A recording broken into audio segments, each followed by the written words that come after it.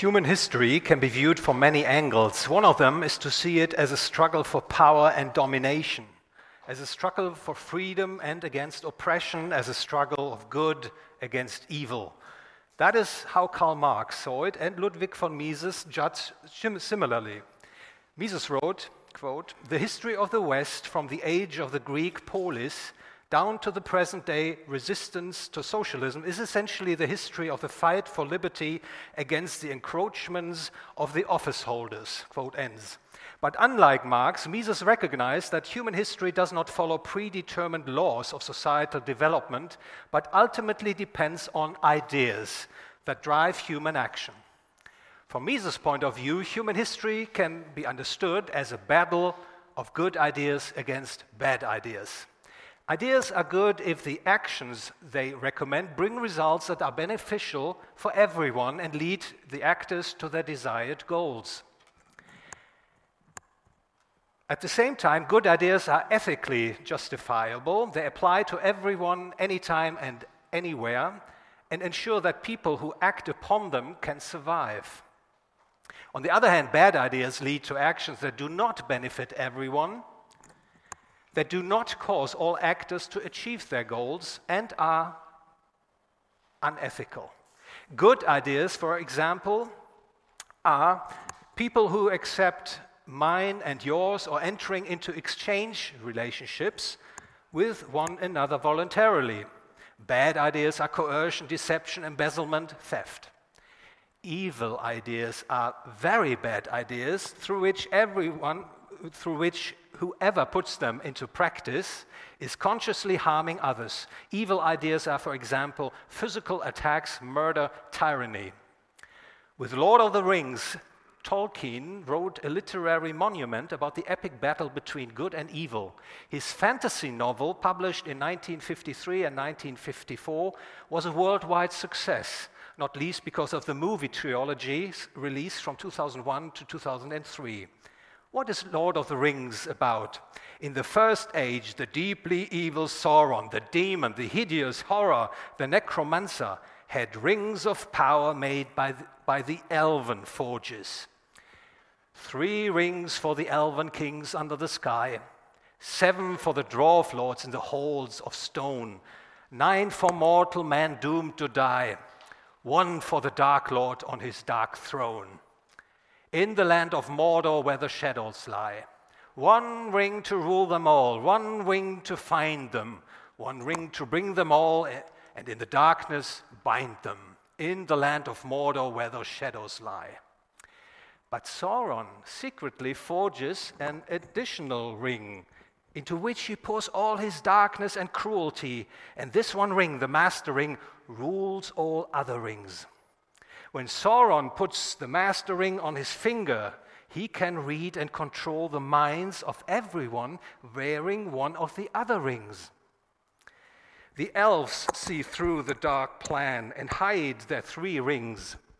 The 7 rings of the dwarves also fail to subjugate their bearers. But the 9 rings of men proved to be effective. Sauron enslaved 9 human kings who were to serve him. Then, however, in the Third Age, in the battle before Mount Doom, Isildur, the eldest son of King Elendil, severed Sauron's ring finger with a sword blow. Sauron is defeated and loses his physical form, but he survives. Now Isildur has the Ring of Power, and it takes possession of him. He does not destroy the Master Ring when he has the opportunity, and it costs him his life. When Isildur is killed, the ring sinks to the bottom of the river and remains there for thousands of years. Then the ring is found by the creature Smeagol, who is captivated by its power. The ring remains with its finder for nearly 500 years, hidden from the world. Over time, Sauron's power grows again, and he wants the ring back. Then the ring is found, and for 60 years it remains in the hands of the hobbit Bilbo Baggins, a friendly, well-meaning being who does not allow himself to be seduced by the power of the One Ring. Years later, the wizard Gandalf the Grey learns that Sauron's rise has begun and that the Ring of Power is held by Bilbo Baggins. Gandalf knows that there is only one way to to defeat the ring and its evil. It must be destroyed where it was created, in Mordor. Bilbo Baggin's nephew, Frodo Baggins, agrees to take the task upon himself. He and his companions, a total of 4 hobbits, 2 humans, a dwarf and an elf, embark on a dangerous journey. They endure hardship, adversity, and battles against dark forces, and in the end, they succeed at what seemed impossible, the destruction of the Ring of Power in the fires of Mount Doom. Good triumphs over evil. The ring in Tolkien's Lord of the Ring is not just a piece of forged gold.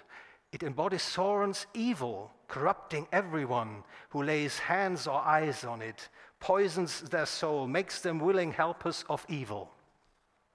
No one can wield the cruel power of the One Ring and use it for good, no human, no dwarf, no elf. Can an equivalent for Tolkien's literary portrait of the evil ring be found in the here and there, in the here and now? Yes, I believe so. And in the following, I would like to offer you what I hope is a startling, but in any case, entertaining interpretation. Tolkien's rings of power embody evil ideas. The 19 rings represent the idea that the ring bearer should have the power over others and rule over them. And the one ring to which all other rings are subject embodies an even darker idea, namely that the bearer of this master ring has the power over all other ring bearers and those ruled by them, that he is the sole and absolute ruler of all.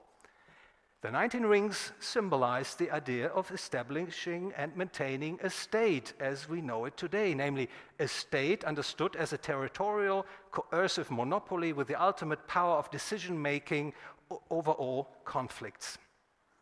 However, the one ring of power stands for the particularly evil idea of creating a state of states, a world government, a world state, and the creation of a single world currency controlled by states would pave the way towards such an outcome.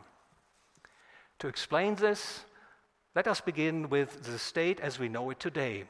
The state is the idea of the rule of one over the other. This is how the German economist, sociologist, and Dr. Franz Oppenheimer sees it. Quote, "The state is a social institution forced by a victorious group of men on a defeated group with the sole purpose of regulating the dominion of the victorious group over the vanquished and securing itself against revolt from within and attacks from abroad. This dominion had no other purpose than the economic exploitation of the vanquished by the victors." Quote ends. Joseph Stalin defined the state quite similarly. Quote, "The state is an instrument in the hands of the ruling class to suppress the resistance of its class opponents." Quote ends. The modern state in the Western world no longer uses coercion and violence as obviously as many of its predecessors, but it too is, of course, built on coercion and violence, asserts itself through them, and most importantly, it divides society into a class of the rulers and a class of the ruled. How does the state manage to create and maintain such a two-class society? In Tolkien's Lord of the Ring, 9 men, all of them kings, wished to wield power, and so they became bearers of the rings. And because of that, they were inescapably bound to Sauron's one ring of power. This is quite similar to what the idea of the state leads. To seize, maintain, and expand power, the state seduces its followers to do what is necessary, to resort to all sorts of techniques, propaganda, carrot and stick, fear, and even terror. The state lets the people know that it is good, indispensable, inevitable. Without it, the state whispers, a civilized coexistence of people would not be possible. Most people succumb to this idea of propaganda, and the state get carte blanche to effectively infiltrate economic and social matters: kindergarten, school, university, transport, media, health, pensions, law, security, money and credit, the environment, and thereby gains power. The state rewards its followers with jobs, rewarding business contracts and transfer payments. Those who resist will end up in prison or lose their livelihood or even their lives.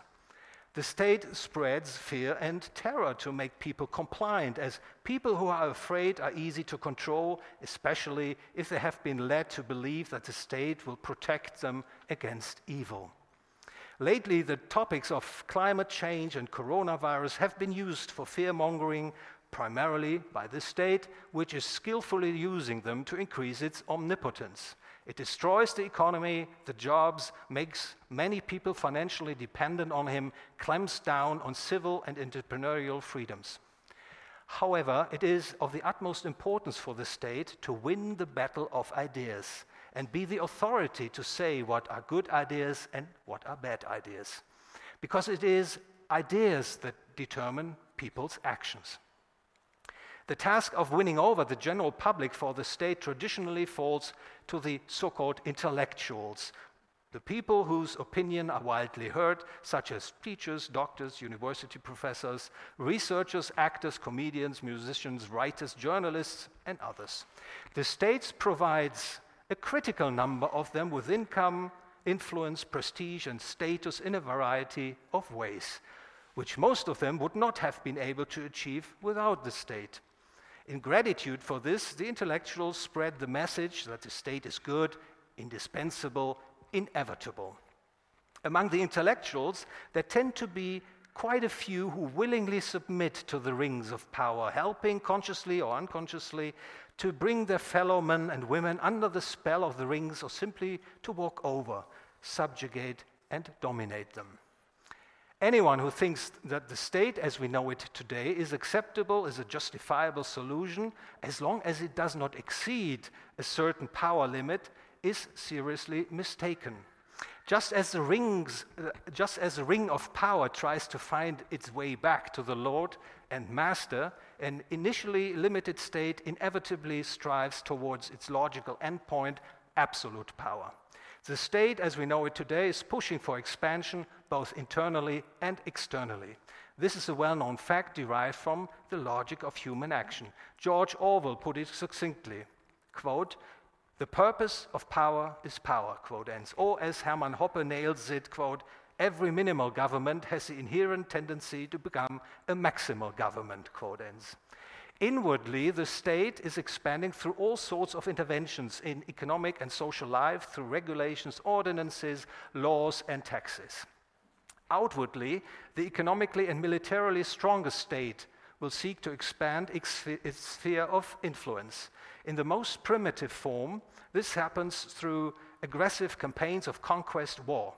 In a more sophisticated form, by pursuing political ideological supremacy. In recent decades, the latter has taken the form of democratic socialism. To put it casually, democratic socialism means allowing and doing what the majority wants. Under democratic socialism, private property is formally upheld, but it is declared that no one is the rightful owner of 100% of the income from their property. Part of it belongs to the state. People no longer strive for freedom from being ruled, but rather to participate in the rule under social democratic socialism. The result is not people pushing back the state, but rather coming to terms and cooperating with it. The practical consequence of democratic socialism is interventionism. The state intervenes in the economic and societal order on a case-by-case basis to gradually make socialist ideals a reality. All societies of the Western world have embraced democratic socialism, some with more authority than others, and all of them use interventionism. Seen in this light, all Western states are now acting in concert. What they also have in common is their disdain for competition, because competition sets undesirable limits to the state's expansive nature. Therefore, larger states often form a cartel. Smaller, less powerful states are compelled to join, and if they refuse, they will suffer political and economic disadvantages. But the cartel of states is only an intermediate step. The logical endpoint that democratic socialism under interventionism is striving for is the creation of a central authority, something like a world government, a world state. In Tolkien's Lord of the Rings, The One Ring, the ring of power, embodies this very dark idea, to rule them all, to create a world government. To get closer to this goal, democracy, as we understand it today, is proving to be an ideal trailblazer, and that's most likely the reason why it is praised to the skies by most socialists. Sooner or later, a democracy will mutate into an oligarchy, as the German-Italian sociologist Robert Michels pointed out in 1911. According to Michels, parties emerge in democracies. These parties are organizations that need strict leadership, which is in the hands of the most power-hungry, ruthless people. They will represent the party elite. The party elite can break away from the will of the party members and pursue their own goals and agendas. For example, they form coalitions or cartels with elites of other parties. As a result, there will be an oligarchization of democracy in which the elected party elites or the cartel of party elites will be the kings of the castle. It is not the voters who will call the tune, but the oligarchic elites that will rule over the voters. The oligarchization of democracy will not only afflict individual states, but will also affect the international relation of democracies. Oligarchical elites from different countries will join together and strengthen each other primarily by creating supranational institutions.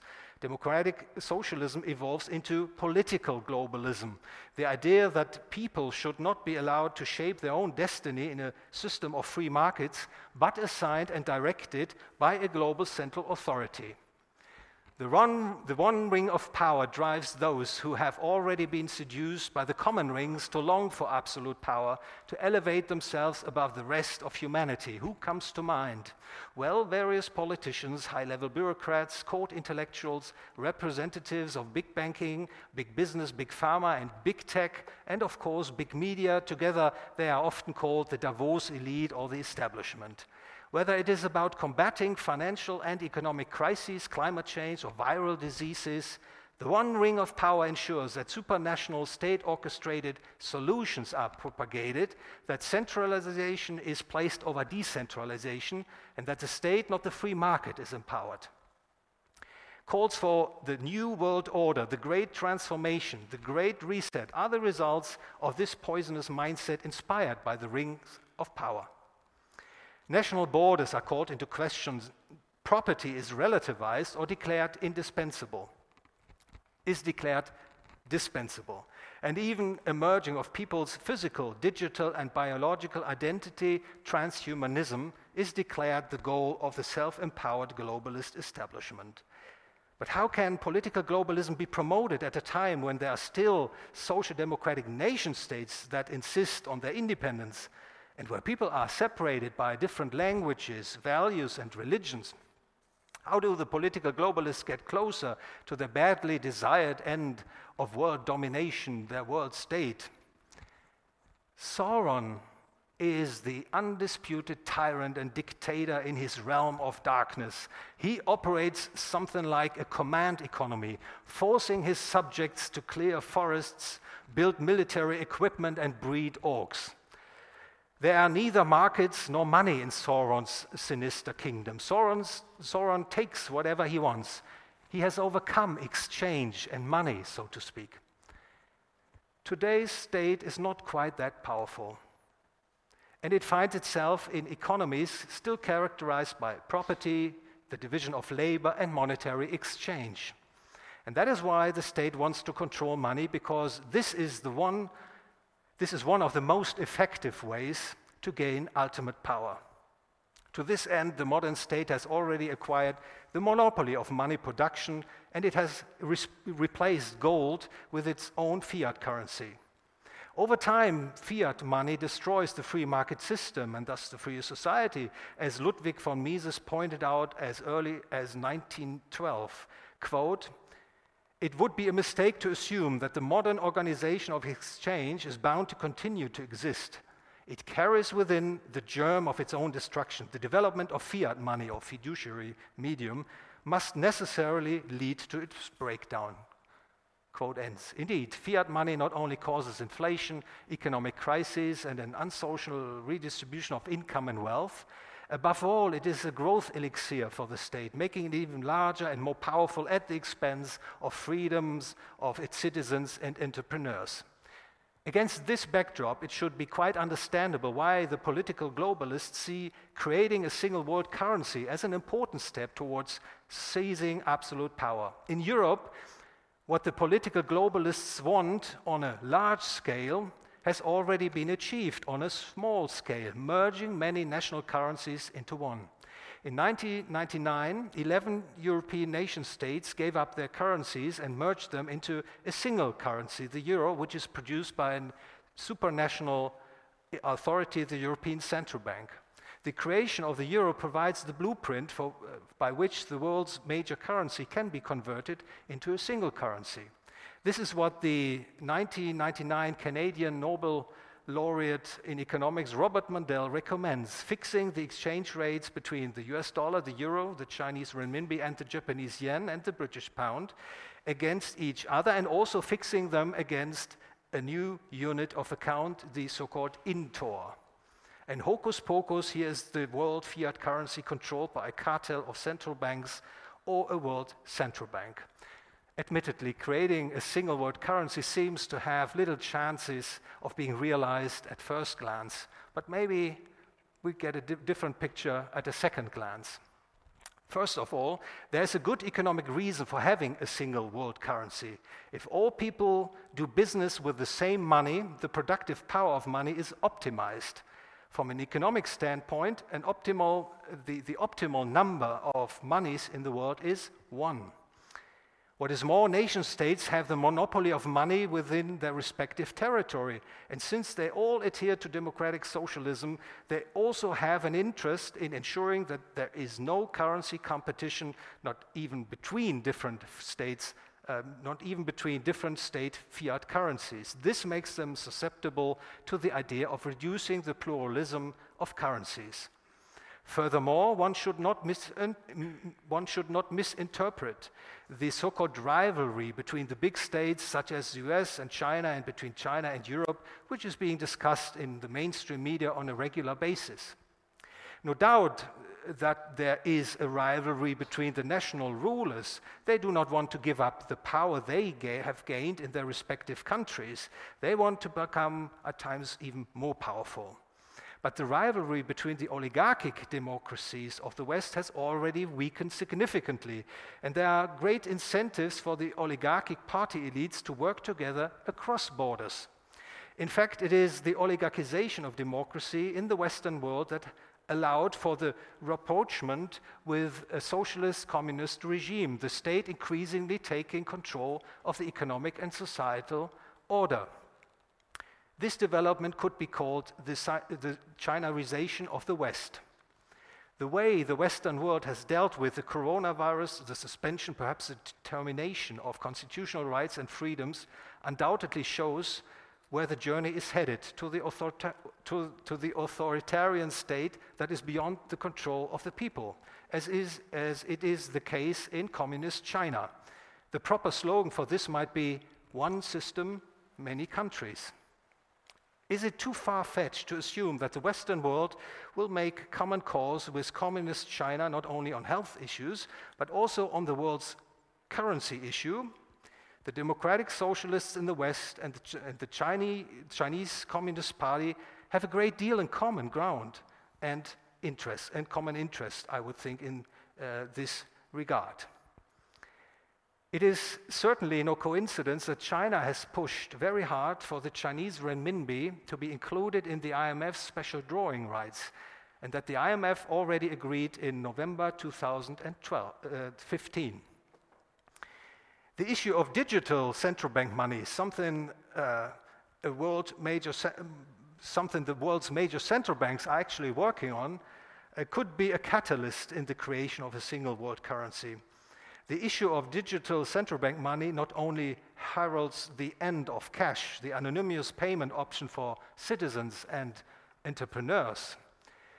Once people start using digital central bank money, it will be easy for the central bank and the state to spy on people's transactions. The state will know who pays what, when, where, and for what. It will also be in a position to determine who gets access to deposits, who gets them and who doesn't. China is blazing the trail with its social credit system. Behavior conforming to the communist regime is rewarded, behavior that does not is punished. Against this backdrop, digital central bank money would be particularly effective at stifling unwanted political opposition. Digital central bank money will not only replace cash, but it will also increasingly compete with money from commercial banks.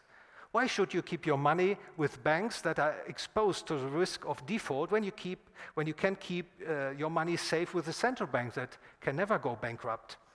Once central bank deposits can be exchanged one-to-one for digital central bank money, and this is to be expected, the credit and monetary system is de facto fully nationalized. Because under these conditions, the central bank transfers its unlimited solvency to the commercial banking sector. This completely deprives the financial markets of their function of determining the cost of capital, and the state-planned economy becomes a reality. In fact, this is the type of command and control economy that emerged in National Socialist Germany in the 1930s. The state formally retained ownership of the means of production, but with commands, prohibitions, laws, taxes, and control, the state determined who is allowed to produce what, when, and under what conditions, and who is allowed to consume what, when, and by how much. In such a command and control economy, it is quite conceivable that the form of money production will change away from money creation through bank lending, towards the issue of helicopter money. The central bank determines who gets how much new money and when. The amount of money in people's bank accounts no longer reflects their economic success. From now on, it is the result of arbitrary political decisions by the central banks, i.e. the rulers. The prospect of being supplied with new money by the state and its central bank, that is, receiving an unconditional basic income, will presumably drive hosts of people into the arms of the state and bring any resistance to its machination to a shrieking halt. Will the people, the general public, really subscribe to all of this? Well, government-sponsored economists in particular will do their very best to inform us about the benefits of having a globally coordinated monetary policy, that stabilizing the exchange rates between national currencies is beneficial. That if a supranational controlled currency with the name of Intor or global is created, we will achieve the best of all worlds. And as the issue of digital central bank money has shut down the last remnants of a free capital market, the merging of different national currencies into one will be relatively easy. The single world currency creature that the political globalists want to create will be a fiat money, certainly not a commodity money. Such a single world fiat currency will not only suffer from all the economic and ethical defects which weigh on national fiat currencies, it will also exacerbate and exponentiate the damages a national fiat currency causes. The door to high inflation policy would be pushed wide open, as nobody could escape the inflationary single world fiat currency. The states are the main beneficiaries. They can get money from the World Central Bank at any time, provided they adhere to the rules set by the World Central Bank and the special interest groups that govern it. This creates the incentives for national states to relinquish sovereignty rights and to submit to supranational rules, for example, in terms of taxation, financial market regulation, etc. It is therefore the incentive resulting from a single world currency that paves the way towards a world government, a world state. In this context, please note that what happened in the euro area is quite instructive. The starting point was not the creation of the EU superstate, which was to be followed by the introduction by the euro. It was exactly the opposite. The euro was introduced to overcome national sovereignty and ultimately establish something like the United States of Europe, so a EU superstate.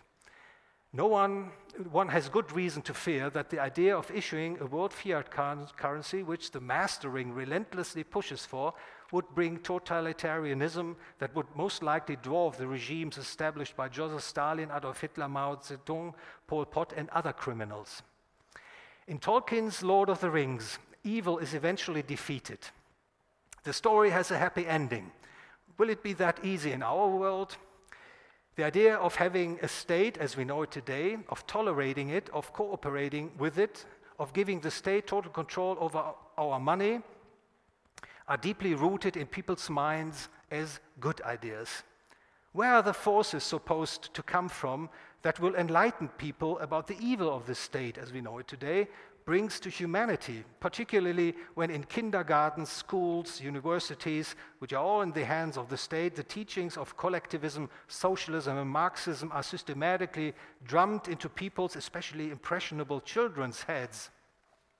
When the teachings of freedom, free market, and free society and capitalism are hardly or not at all imparted to the younger generation, who will explain to people the uncomfortable truth that even a minimal state will become a maximal state, that states' monopolies over money will lead to a single world currency and thus world tyranny? It does not take much to become bleak when it comes to the future of the free economic and societal order. However, it would be rather short-sighted to get pessimistic. Those who believe in Jesus Christ can trust that God will not fail them. If we cannot think of a solution to the problems at hand, the believers can trust God, because even in the darkest night, there is a bright light shining somewhere. Oh, please remember the Enlightenment movement in the 18th century. At that time, the Prussian philosopher Immanuel Kant explained the unheard of to the people, namely that there is such a thing as autonomy of reason. It means that you and I have the indisputable right to lead our lives independently, that we should handle it according to self-imposed rules that we determine ourselves based on good reason. People back then understood Kant's message. Why should such an intellectual revolution triggered by the writings and words of a free thinker not be able to repeat itself in the future?